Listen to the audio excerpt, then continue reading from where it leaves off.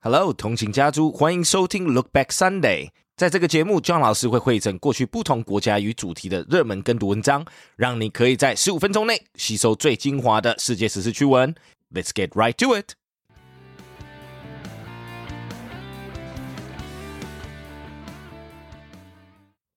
Coronavirus is battering Africa's growing middle class. As the coronavirus surges in many countries in Africa, it is threatening to push as many as 58 million people in the region into extreme poverty, experts at the World Bank say.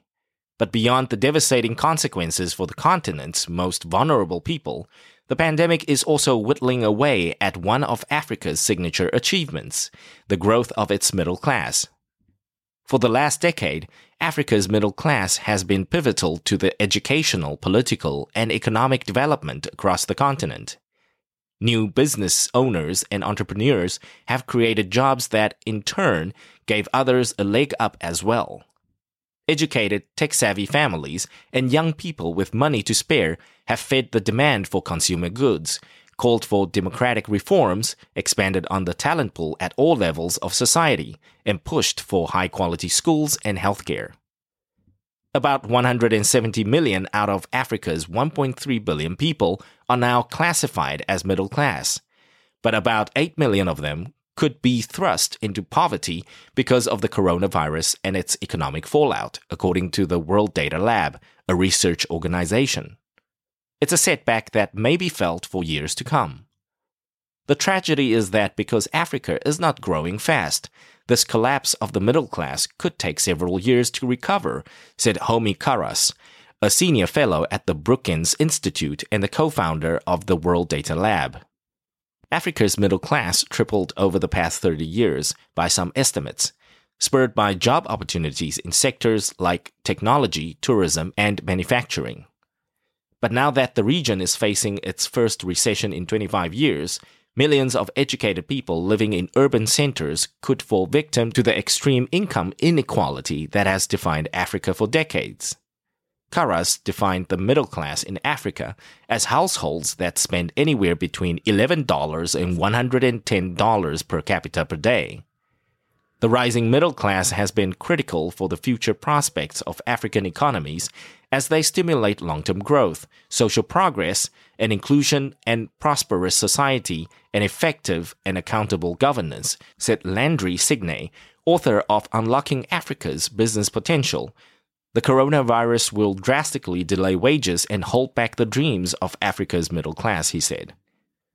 What distinguishes the middle class from the poor, said Razia Khan, chief economist for Africa and the Middle East at Standard Chartered Bank, is the ability to earn a steady income. But because of the pandemic, many more people across Africa are at risk of being knocked back into poverty because of lack of jobs, unemployment benefits, or any social safety net, she said.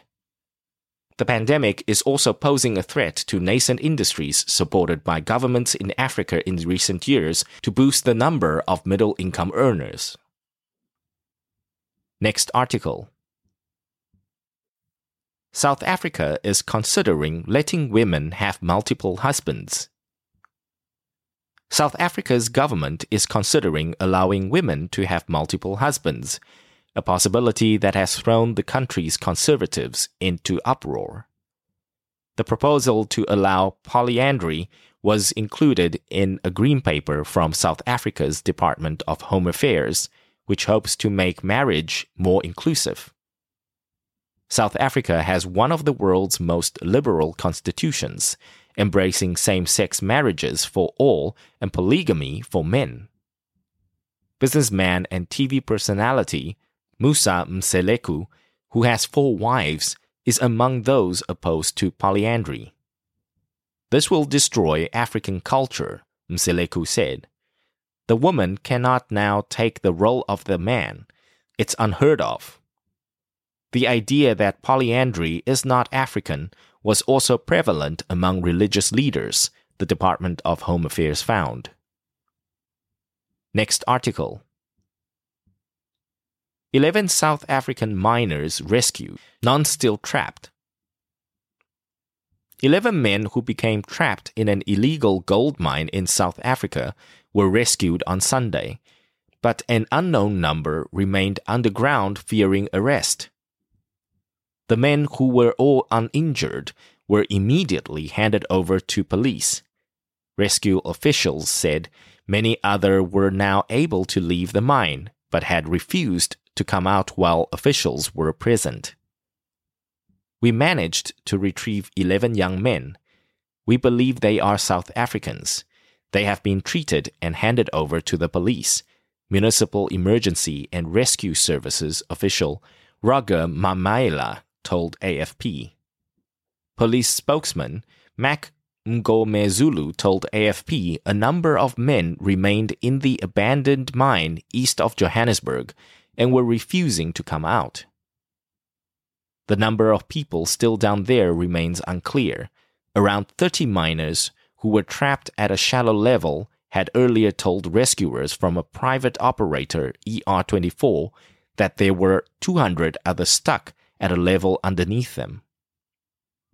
That was never confirmed, however, with local municipal officials insisting there were only around 30 people trapped. Mamaila declared the rescue operation closed around 2 hours after the 11 were brought to the surface. Next article. South Africa launches the world's biggest hydrogen-fueled truck. Mining giant Anglo American on Friday unveiled the world's largest hydrogen-powered truck, a monster weighing in at 220 tons, at a platinum mine in northern South Africa. Billed as the first of a fleet that will replace the firm's diesel-powered trucks, the vehicle uses 2-megawatt hydrogen fuel cells to haul up to 290 tons of ore. What we are launching is not merely an impressive piece of machinery, it is the genesis of an entire ecosystem powered by hydrogen, President Cyril Ramaphosa said. Comparable in size to a small house, the behemoth was shown off at Mogalakwena mine, about 250 kilometers from Johannesburg. This is a gigantic leap for South Africa's hydrogen future economy, Ramaphosa declared. Next article. Lion on the lam lockup in South African jail. A young lion captured after being on the run for almost a month spent the night in a South African police cell before being moved back to its national park home. The juvenile male apparently escaped from the Karoo National Park through a hole in a perimeter fence. He was eventually tracked and darted on Wednesday before being moved by helicopter to the Sutherland police station, where he ended up alone in a holding cell. I'm sure this is the first time in the world that a lion is put in jail, said police station commander Marius Malan. Curious residents of the village of Sutherland thronged outside the police station to catch a glimpse of the locked-up lion. He is safe and healthy. We didn't give him breakfast because he had enough to eat along the road, Malan told Reuters. Good job, and thanks for tuning in. 想要收听更多过去的跟读单元以及节目，欢迎到我们官网 www.15mins.today。有兴趣 John 老师以及其他资深英语老师对谈的节目，记得周末也要回来收听我们通勤学英语。Catch you in the next one!